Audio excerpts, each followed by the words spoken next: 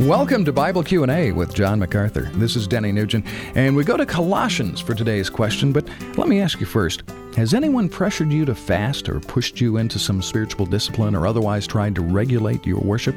Well, Paul wrote Colossians 2 to help you deal with people like that.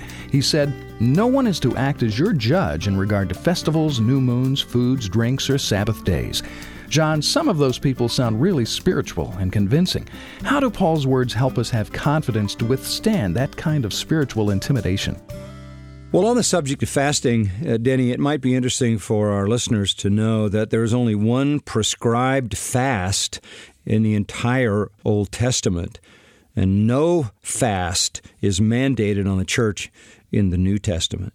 With regard to the Jewish festivals and the new moons and the dietary laws and the Sabbaths, those were all a part of Judaism. They were all a part of the ceremonial law, which has been abrogated and set aside.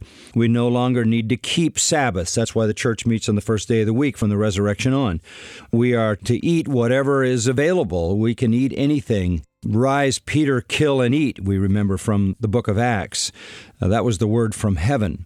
So all those things that were externals that defined and characterized the Jews as a separated people have been set aside in the life of the church. We don't live by those regulations anymore.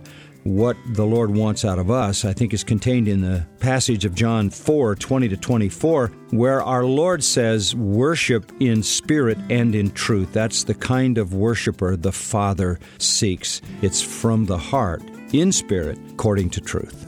This is Bible Q&A with John MacArthur. For more in-depth teaching from Colossians, visit MacArthurCommentaries.com.